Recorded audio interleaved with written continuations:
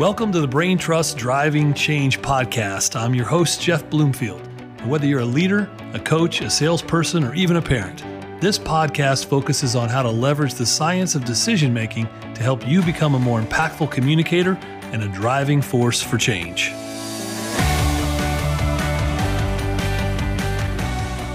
Well, welcome back to the Driving Change podcast. I'm your host, Jeff Bloomfield, and today my guest, Dr. Ellen Burts-Cooper.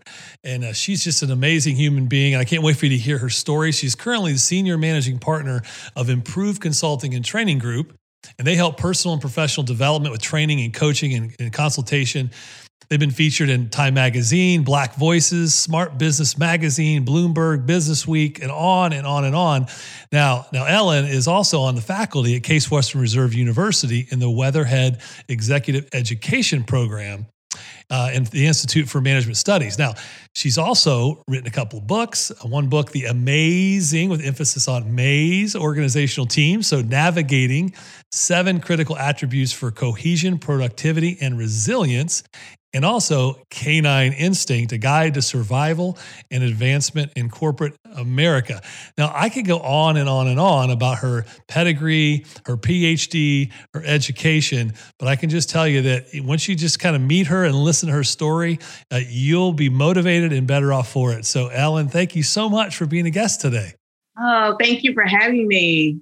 Now, it's always a pleasure to have people on who have such great backstories and different points of view than I do, because our audience definitely gets tired of hearing my stories. So we're looking forward to hearing yours. So we'll start where we start with all of our guests. Tell us a little bit about why you do what you do and where that all started. I do a lot of work with teams and helping them engage in the workplace. And it started because I had a number of teams when I was in corporate America, and I was a chemist, and I was managing chemical laboratories and manufacturing. And what I realized was, I don't care how many hours you work or how hard you work. Guess what? You got to get it done with other people. And if we don't do that well, we leave money on the table. We're not as competitive. And so I went on this quest as a chemist to start learning these soft skills around teams. And what I realized, they were really the hard skills. That's what made us more productive. And so I really started to help my team, and I'm competitive. So I like to win. And if I thought helping a better team was going to help me win, I'm doing it. And that's how I really started down that pathway.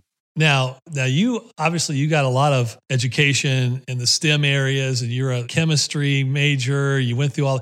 Now, tell me a little bit. Let's go back. I want to rewind the tape back to where this little girl started getting this passion from, and what was that environment look like? That origin story, Ellen's origin story. Tell us a little bit about that. The origin, I grew up, and I don't often tell this, but I started recently telling it because when COVID hit, I started thinking back to how did I get so extreme? Because I used to be in an airport, as I mentioned to you, every week, going, running, and just flying around and loving it. And then when this all hit, I was in the house and didn't leave the house for almost 3 months, not even go to the grocery store, didn't leave the house. And everybody thought, are you okay? And I thought, I'm perfectly fine. I was happy in both worlds, not just managing. I actually enjoyed both worlds. And I said, how is that even remotely possible? And I thought about childhood. And I grew up in a very, very, very different household in terms of behaviors and extremes. So my parents were very different. My mom and dad were on polar opposites on just about every major topic you can think of, from race to academics, how you should behave around other people, philanthropy, you name it. They each gave me a polar opposite view, and I had to navigate that. And so it helped me start to get comfortable with different environments and settings, and not just manage both, but actually enjoy them. So tell me a little bit more about that. So how are they different? What do you mean? Give me some examples. I'll give you some examples. So academics. I came home one day, my mom, I told her I got a 98 on my exam. And she looked a little funny. My dad says, wait a minute, what's the highest you can make? I'm like, well, 100. He says, well, next time get that. My mom looks at me and says, well, it's okay. I'm like, oh, she wants 101. She goes, no, I'd rather you help the person who got the lowest grade, then I'd be happy. So she didn't care what grade I got as long as I helped somebody else get the highest grade. Did everybody get that grade? No, I got the highest score. She said, I would be happier when the person with the lowest score, you help them get a 98. And I kept thinking, this did not go as intended when I came to announce that. Different things like, this is the funniest piece. My dad was said, when you get big, you make as much money as you can and you save it. He was one of those. My dad was born in 1913. It's my biological dad. So do the math. But it is my biological dad. And he says, save as much as you can. He was saving the mattress, wherever you can save it. My mom says, when you make a lot of money and you realize you don't miss it, you won't miss it if you give it away, give it away.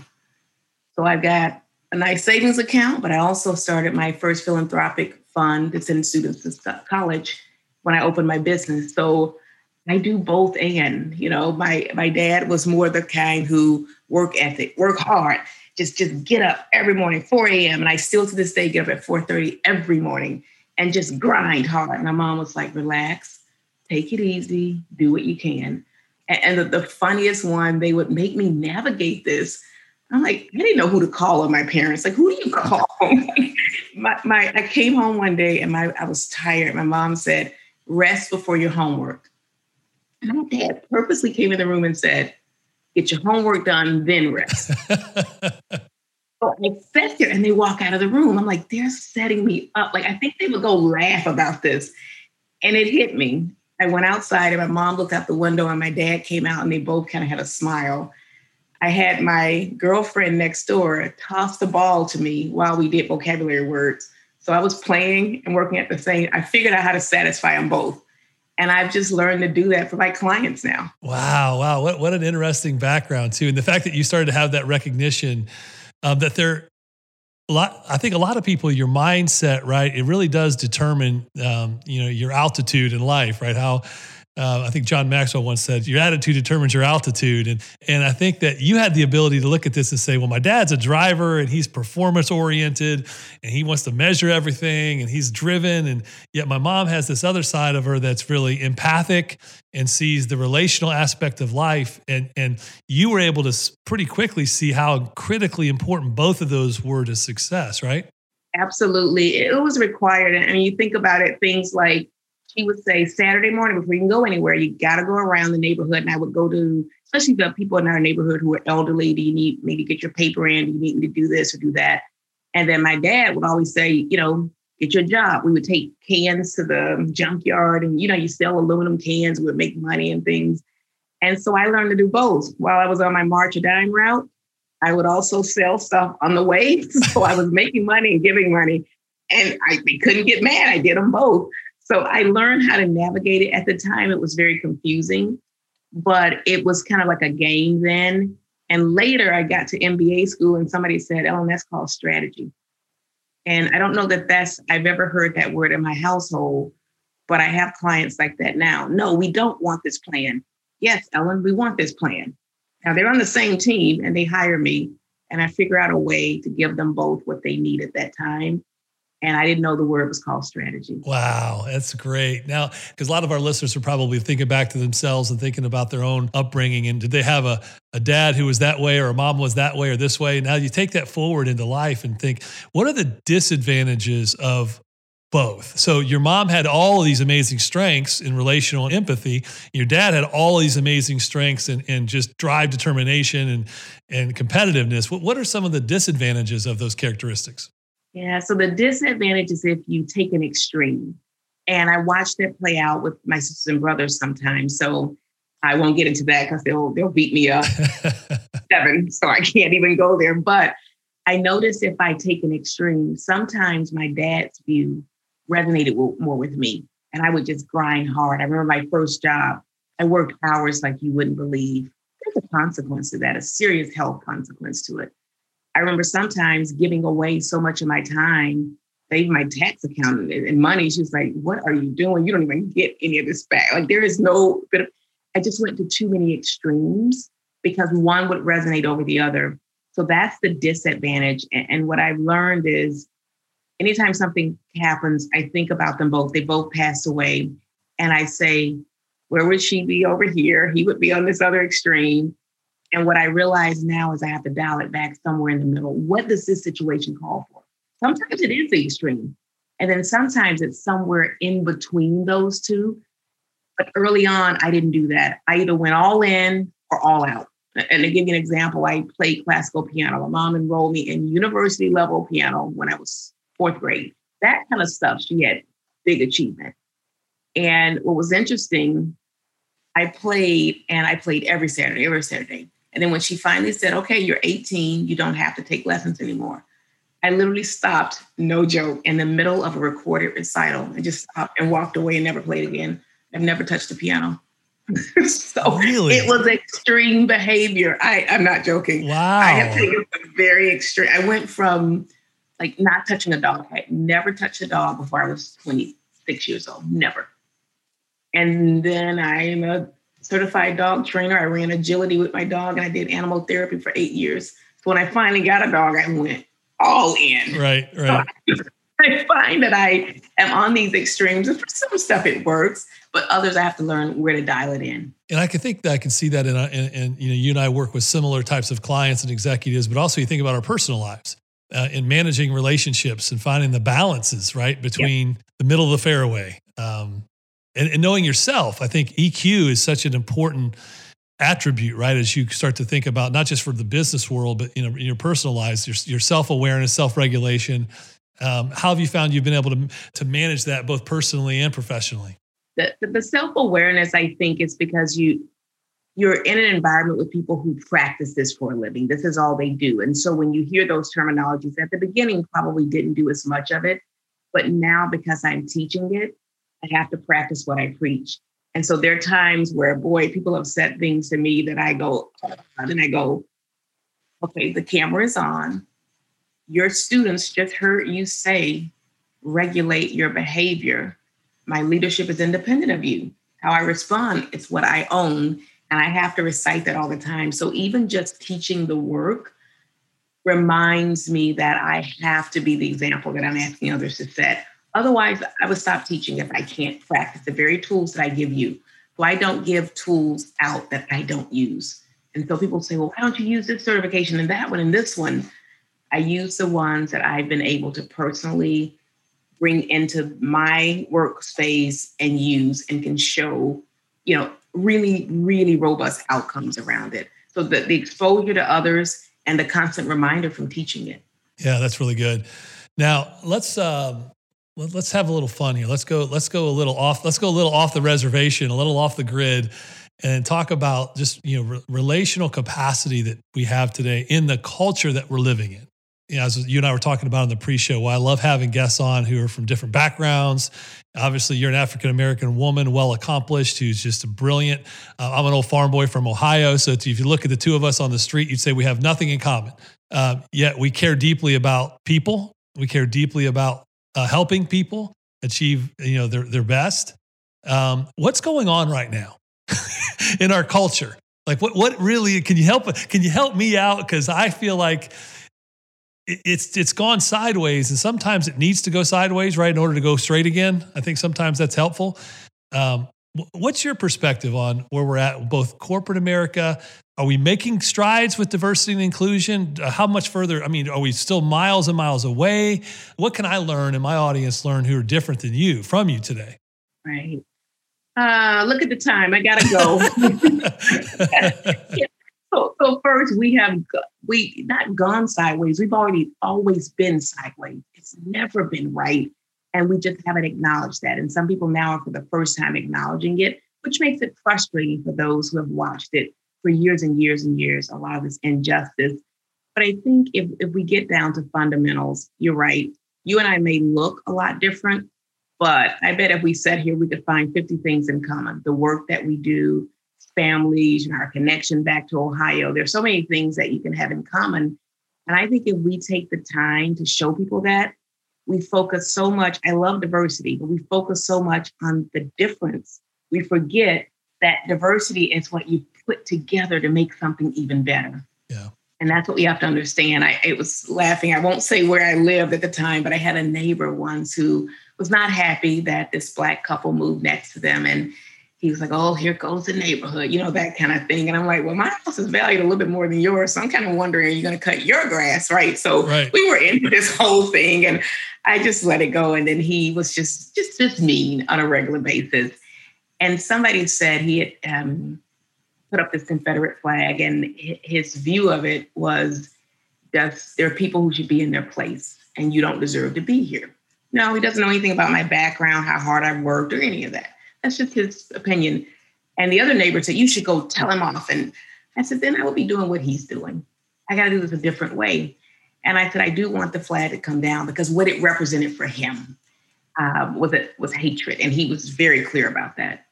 So one day I had to have my trees cut down, and I go over to the fence, and he says, what do you want? And I asked the tree person there, and he looked at him and he said, I said, my tree guy has something to tell you. And he goes, I don't want anything. I don't want your trucks in my yard. You better not even touch my property. And the tree person said, you might want it to. She's actually paying extra to have me shape this tree so that you don't lose your shade when it's 100 degrees this summer. So she's going through extra work to protect you. And I would just cut it down. I advise you just to cut it down and save some money. She's going through all that to protect you. After that, 2 days later, the flag is down. Wow. And he comes over and he says, hey, you want some help over there? I see I was struggling with something in the backyard. I'm like, no, want a beer? I'm not turning a beer down. I don't care who it is. I'm taking the beer. Right. And so just slowly we got, now would I have liked to go over and say, hey, look, yeah, but that's not how you change things. I think he realized we look different, but we both care about our property. We both care about, having a little shade in the summer when it's 100 degrees. We both care about certain things. And I think that's how we each have to start changing it. Now that's one-on-one. There's a lot of systematic stuff that's happening that's going to take a lot more energy, effort, time, resources to change it. And people have to want to do it. Yeah. That last piece I'll mention is just perspective. I think if we could see it from each other's perspective, when people say, oh, I can't believe you don't see the flag the same way or this. And I think about my dad. He was born in 1913. So by the time civil rights came and he was given rights, he was in his 50s. Wow. Died at 80. So he lived 50 years, no rights, 30 years or so with rights. You tell me how you feel about it. Yeah. Right? We don't see it the same way. It was, think about we the people. Well, his great granddaddy was considered property. He wasn't a person. So he doesn't see himself in that document. Yeah. And then he said, well, now you should. Oh, but give me 50 years of having to deal with this other. Give me time to see it and see that from my perspective. But I also see it from, we beat up the wealthier, we call them entitled white male, but they haven't had to live these experiences. Right. And so I also see it from their perspective, but I think we all have an obligation to each other to get educated and look at it from each other's extreme. Yeah, I think so good. And I think that's, you covered so much there. That was such a great way to use a story really to illustrate where we're at and what it is but even the systemic stuff starts with the one-to-one mindset, I think, right? It's each person owning each conversation and recognizing that that's the thing that hit me through all of this is I played sports all growing up. Mm-hmm. And so all of my African-American friends, we always were just friends because of sports. And we never saw each other as black or white. We saw each other, are you good or are you not good? Right? Can you shoot or can you not shoot? Can you tackle or can you not tackle? And so to me, I never was, and I was lucky enough, even though my papa was from the South, I was raised in Ohio, we didn't really ever see color. I wasn't raised that way. I was fortunate enough to not be raised that way. And now I'm sure there was stuff deep inside, we always have biases and stuff like that. But to me, this whole thing, my initial reaction, I confess, was, man, I was dirt poor, raised on a farm, worked my butt off to get to where I did, the first person to get a college degree. And I don't know what everybody's complaining about. And I had to kind of really check myself because my perspective was still very much, now I was getting offended by people being offended. Right. But you know what I mean? Because my background was so, I didn't see it that way. And then I'm like, well, wait a minute, right? I need a perspective to see why am I getting offended by someone else being offended when I don't even understand why they're offended? Right. And I think it took those conversations and starting to see that. Here's my thing is I want to unpack this stuff with people like yourself and many others. And I want to understand, but I don't want to just talk about it. Like I want to act on it. I want to do something. I want to make a difference. I want to make the inclusion part of diversity inclusion start to come alive. Right. Absolutely. And that's what's critical. And you brought up a good point around, see, there's another thing we have in common. First to go to college, right? And when you think about it, we used to tell people don't see color.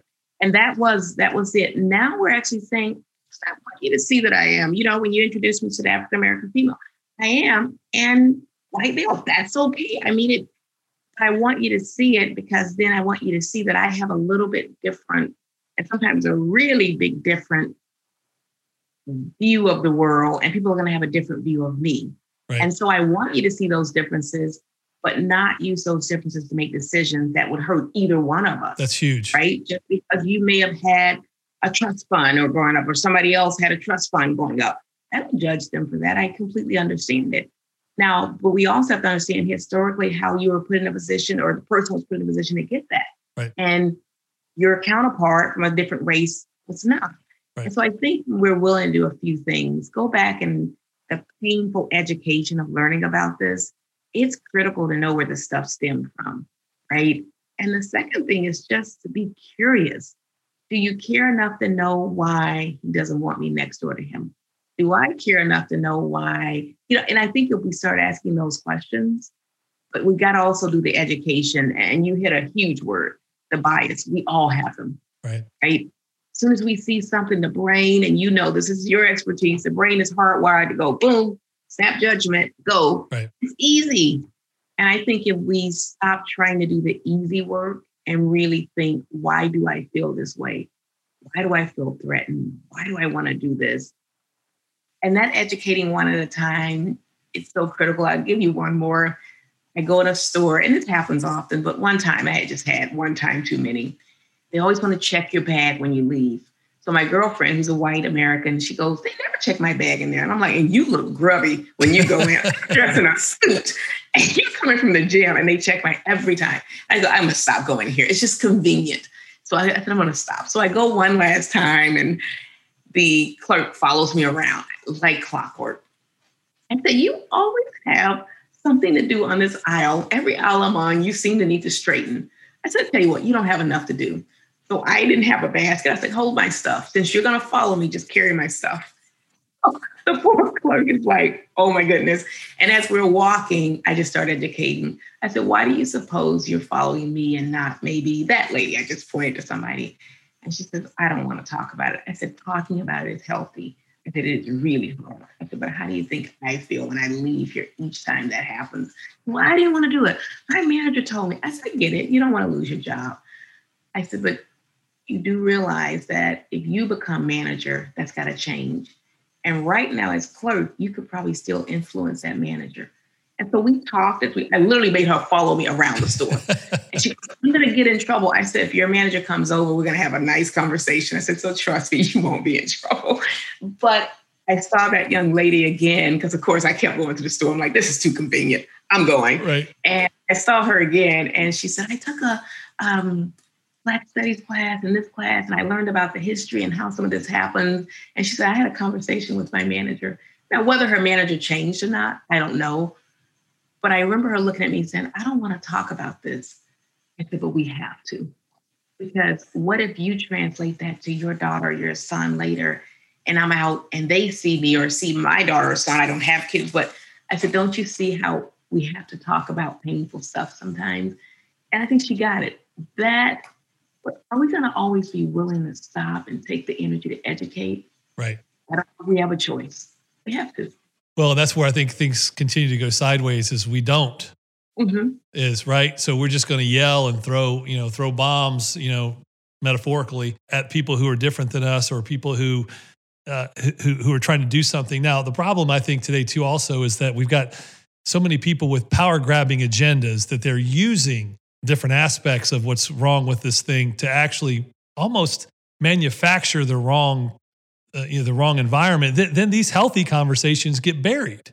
Exactly. And I don't know what the answer is to that, but I know it's, there's a lot of evil people in the world trying to use things that we're heading down a path of transformation because then it's not convenient for them. If you and I and everyone that's different, if we all start getting along, and we all start serving and loving one another the way that the good book says we're supposed to, if we start doing that on a regular basis, then those people in power, they don't have anything to hold against us. They don't have anything to tell us that we shouldn't be that way.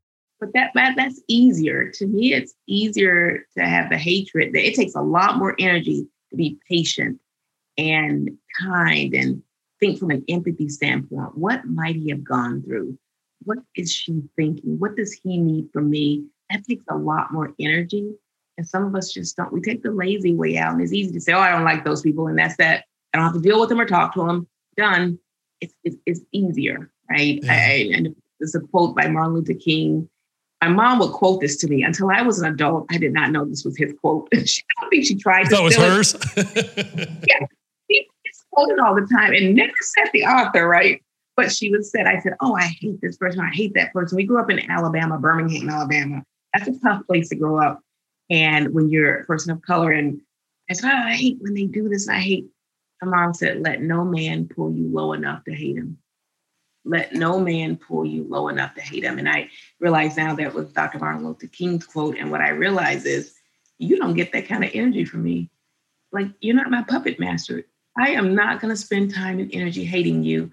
I'm going to figure out a strategic way to cut down the shade tree and let you realize I did you one. You might as well realize we're more alike than not. I like shade too, right? And by the way, you got a dog over there who needs the shade, and I happen to love dogs. By the way, that's another thing we have in common. And now you're realizing I'm not so much different than your daughter, am I? And it's hard to hate when you see yourself reflected. And I would make reminders all the time to him. And I would think, oh, I saw you have your blah, blah, blah. Yeah, I just got mine last week. And I just made reminders to let him know we are so much more alike than you care to admit. It makes it hard to hate. Not saying people still can't do it, because some people practice it. I think so, right. They work at it. But now look what you're doing here. So you already took a phrase that the enemy is meant for evil, called throwing shade at somebody, and you turned that phrase around and you threw shade at your neighbor in a good way. I have never thought about it. Yes, I threw good shade. I like that. You got another book title.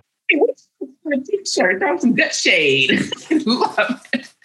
Well, I know you probably didn't expect us to go down that path, but it just kind of felt like we needed to go down that path. And every chance I get, I like to have that conversation. So now let's pivot a second in our remaining time. And your experiences and your life, everybody's journey. I always like to say that in my own experience, when I try to pursue success, I rarely found significance. But when I started pursuing significance, it's just so funny how success just seems to follow. Now, in your life and your path and the way you coach executives now, and you're really well known for being able to take a company and executive teams and strategic and really take them in a whole different zip code. What's been your key to success with team building, unity, strategy in the corporate world? To really care about what you do. Really honestly care about the work that I'm doing, and I see value in it, and I have seen the outcome, the benefit. When you can see a team who's a lot of unhealthy conflict and they're not sharing data and information, they get together and they really go, ooh, it's kind of cool coming in, working with each other now. They're getting out the car in the morning with a little pep in the step, and you start to see results, profitability turn around. You start to see things. You really start to go, this is good work. And you got to really believe in it and want to do it. And I turn down any engagements where I don't think I'm the right person to help you, because I want results. And sometimes I'm not the right style and personality. I mean, you've met me. It takes a lot. But I also show up every day and work to do my best work. And when I'm in an environment where I don't mind a tough environment, I don't mind it being hard and hard work.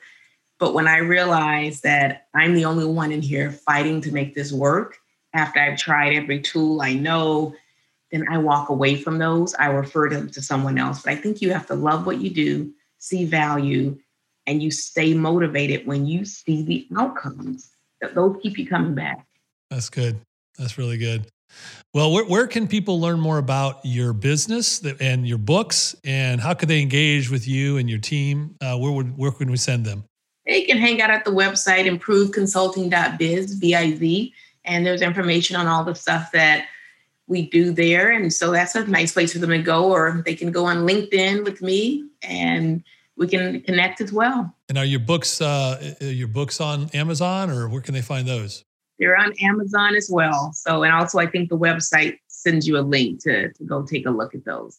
And that's fantastic. And there's you guys have a lot of really good, in Ellen's quick lessons, snippets of your advice on the website. I like that. So people can go on there and just read some quick advice.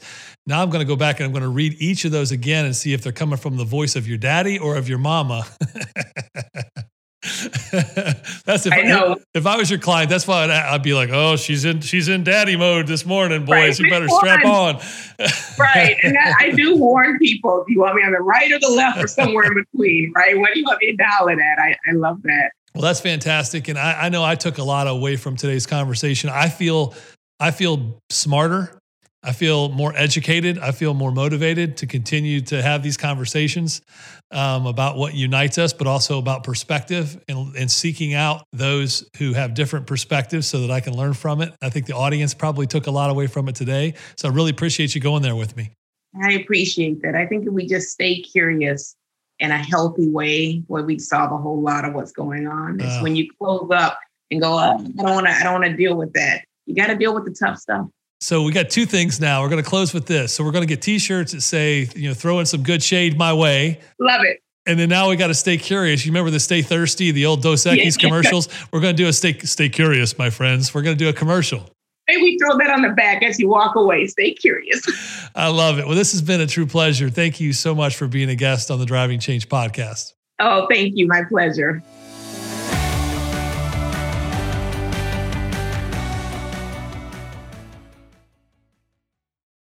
You've got questions, we've got answers. Business leadership, ownership, and sales can be challenging. Tune into the Accelerate Your Business Growth podcast to learn from the world's experts. Join me, your host, Diane Helbig, as I chat with people who have expertise in various areas of business. You'll enjoy the lively conversations that are focused on providing you with the ideas, tips, and suggestions you need to realize greater success. Get what you need for your business when you need it from the people who have the answers. Accelerate Your Business Growth is part of the Evergreen Podcast Network and is available on Apple, Spotify, or wherever you listen to your favorite podcasts.